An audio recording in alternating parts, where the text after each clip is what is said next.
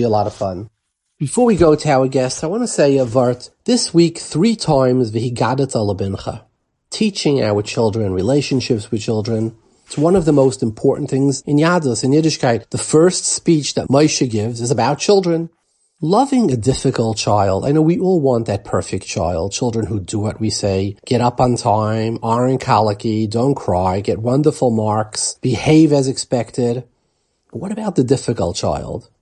And there are 4 banim in the Haggadah, 3 in this week's Parsha. All 3 in this week's Parsha.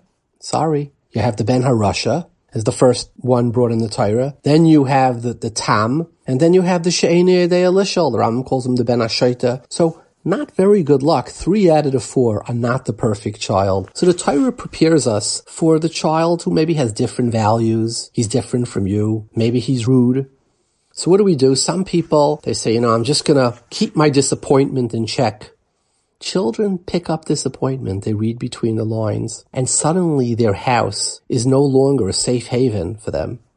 It's not a port. And then sometimes we give them labels, ADHD, ODD, OTD, and they feel the judgment. What is the Torah's hashkafa on that?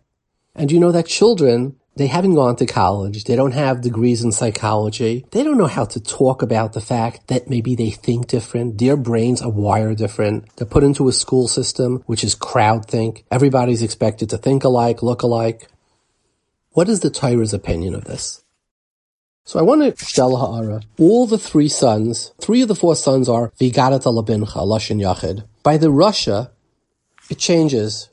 The Torah says like this, by the Ben HaRasha, v'haya ki yoimru aleichem benechem, lashon rabim, moha avoda zois lachem, v'yamartem zevach pesachu. Why does it go to lashon rabim?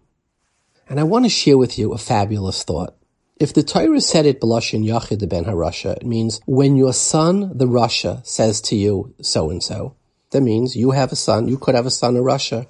But when it says it societally, when your children say to you, and there's a Rasha here, well, we understand that the 600,000 neshamas is going to be a Rasha someplace, but it doesn't name any individual child a Rasha. There's no parent has that Ben HaRasha.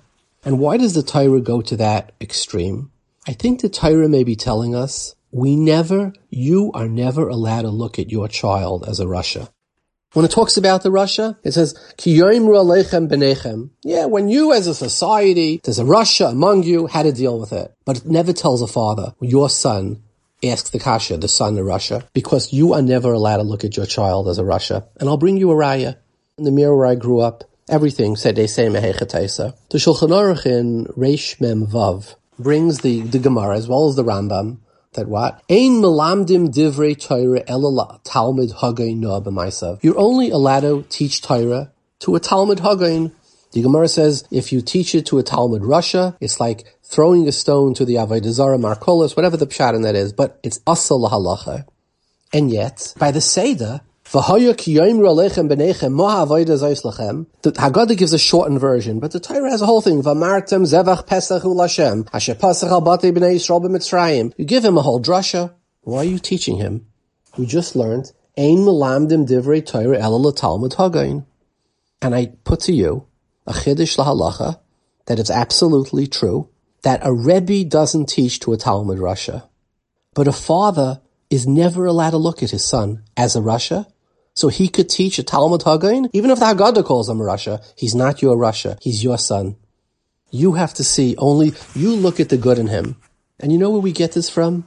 Yitzchak Avinu.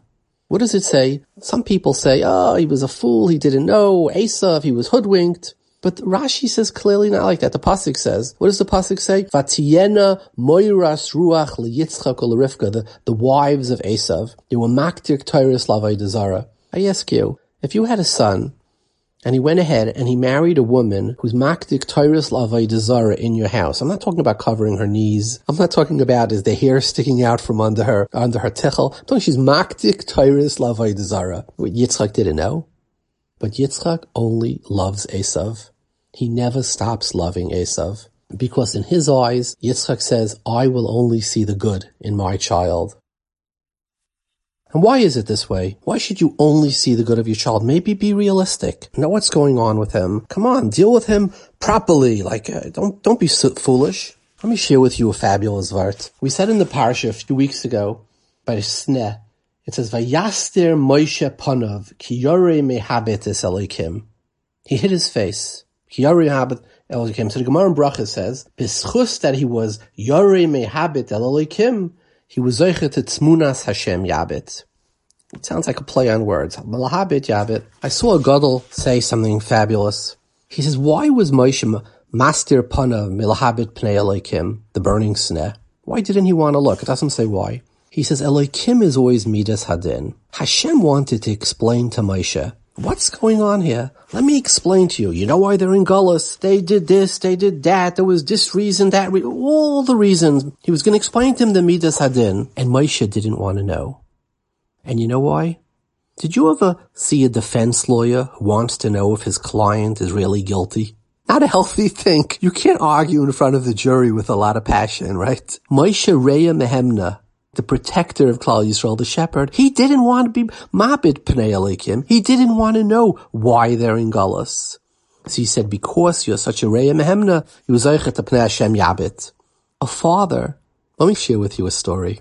I was in a department store, had to get a tie or a shirt, like you denk nicht. I'm walking through, and there's many different sections of it. It was a square block in Manhattan. And as I'm walking, I hear somebody screaming at the top of their lungs, a woman screaming loud, "You're such a fat pig. Why don't you watch what you eat? You would fit into clothing."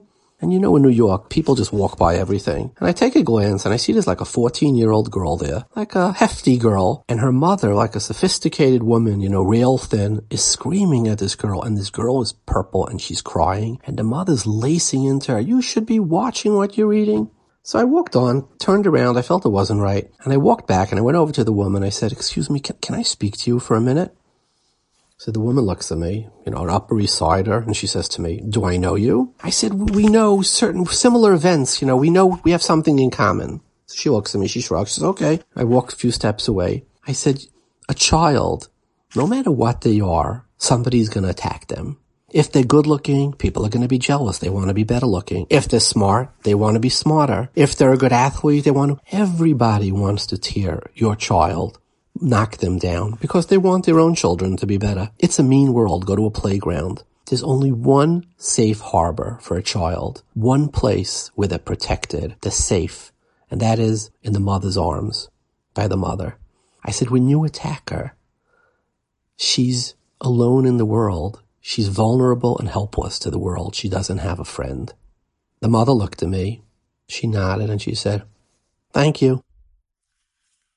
Yitzchak Avinu wanted Esav, and interestingly, we're talking about the Ben HaRasha. Who is the first person in the Torah who's the Rasha? Esav HaRasha. So when we talk about the Ben HaRasha, we're talking about Esav. Yitzchak would not see anything wrong with him. Yitzchak knew he needs a safe harbor if he wants anything to come out of him. And there's a Murdik Avart from the Baal Shem. The Baal Shem learns on the Gemara, it says, the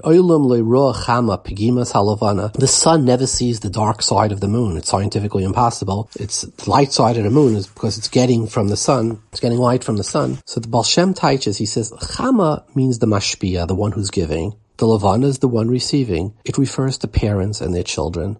So he teaches, the Chama should never see the dark side of the Levana, the dark side of the child.